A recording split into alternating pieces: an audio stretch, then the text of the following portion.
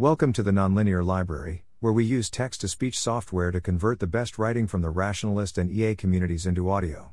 This is 10,000 Years of Solitude, published by AGP on August 16, 2023 on Less Wrong.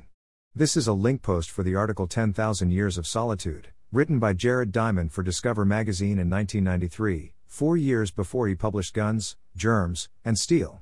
That book focused on Diamond's theory that the geography of Eurasia, particularly its large size and common climate, allowed civilizations there to dominate the rest of the world because it was easy to share plants, animals, technologies and ideas. This article, however, examines the opposite extreme. Diamond looks at the intense isolation of the tribes on Tasmania, an island the size of Ireland.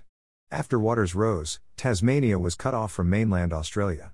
As the people there did not have boats, they were completely isolated, and did not have any contact, or awareness, of the outside world for 10,000 years. How might a civilization develop, all on its own, for such an incredible period of time? If you ask any anthropologist to summarize in one phrase what was most distinctive about the Tasmanians, the answer will surely be the most primitive people still alive in recent centuries. The entire material corpus of Tasmania only amounted to 24 items in total, and did not include mounted stone stools, bone tools, or any clothing at all. Despite average low temperatures in winter of 41 degrees Fahrenheit, the Tasmanians were completely naked. In addition to the poor quality of tools in Tasmania, they also refused to eat fish, which were plentiful in the waters around the island.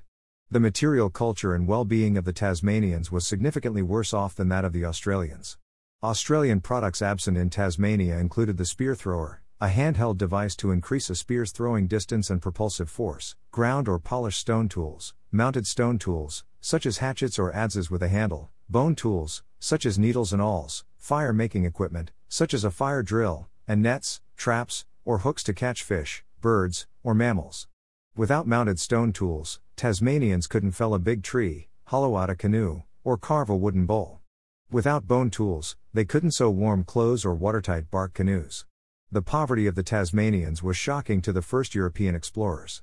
They did not understand how the Tasmanians could have reached the island without boats, and they didn't understand why the Tasmanians had astonishingly little technology. The arrival question is easy to answer. They walked there when the oceans were lower, but it's the technology question that I find most fascinating. If the Tasmanians came from Australia, then shouldn't they at a baseline have the tools and skills that the Australians possessed at the time that they left? But in fact the Tasmanians seem to have regressed since the beginning of their isolation. The Tasmanians actually abandoned some practices that they shared with Australia 10,000 years ago. This idea violates cherished views of human nature, since we tend to assume that history is a long record of continual progress. Nevertheless, it is now clear that Tasmanians did abandon at least two important practices. One was the production of bone tools. With bone, one can fashion objects virtually impossible to make out of stone or wood, such as needles. In Southeast Australia at the time of European discovery, Aboriginal Australians were using bone tools as awls and reamers to pierce animal hides, as pins to fasten the hides into cloaks, and as needles to sew hides into still warmer clothing or to knit fishing nets. As recently as 7,000 years ago, Tasmanian tools included bone tools that resembled Australia's awls, reamers, and needles. Thereafter, the variety of Tasmanian bone tools gradually decreased with time until they finally disappeared around 3,500 years ago. That seems a significant loss, because warm clothing sewn with bone needles would surely have been useful in Tasmanian winters. The other, equally surprising loss was the practice of eating fish. European explorers were astonished to find that most Tasmanians lived on the coast and yet ate no fish. Tasmanians in turn were astonished to see Europeans eating fish and refused offers of fish with horrified disgust. Yet remains at archaeological sites show that Tasmanians used to catch many fish species, which accounted for about 10% of their total calorie intake. Most of the species they caught are still common and easy to catch in Tasmanian waters today. Over the millennia the Tasmanians developed cultural practices that left them worse off than they were before, and their isolation prevented them from fixing these mistakes. In the closed system of the Tasmanians, maladaptation might have a better chance of surviving simply because of the lack of better competing neighboring communities.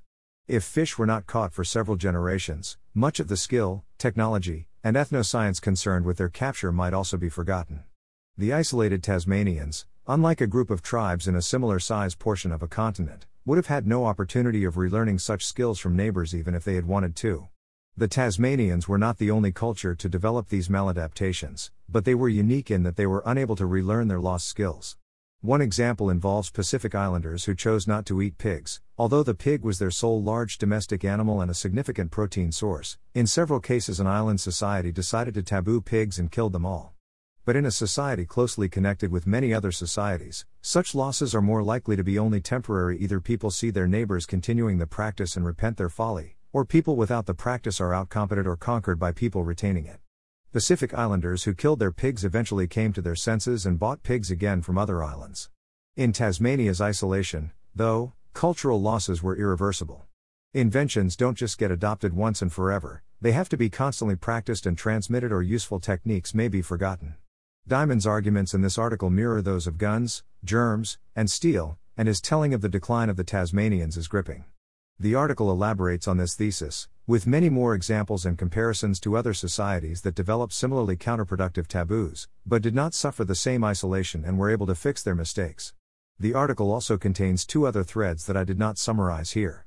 One is the religious beliefs and worldviews that formed among the Tasmanians, who thought that they were the only people to exist, and the second is a graphic description of the brutalities the Europeans committed after they came in contact with the Tasmanians. I wanted to focus this summary on the technology of Tasmania, but I highly recommend reading the full article for those other details. Sadly, Discovery Magazine's website leaves a lot to be desired. It's clear they just threw the article from print online without checking any of the formatting. There are no line breaks at all in the online version. If this bothers you enough, then you can copy the article into some other text editor. There are characters for line breaks there, but they just don't render properly on their website. Thanks for listening. To help us out with the Nonlinear Library or to learn more, please visit nonlinear.org.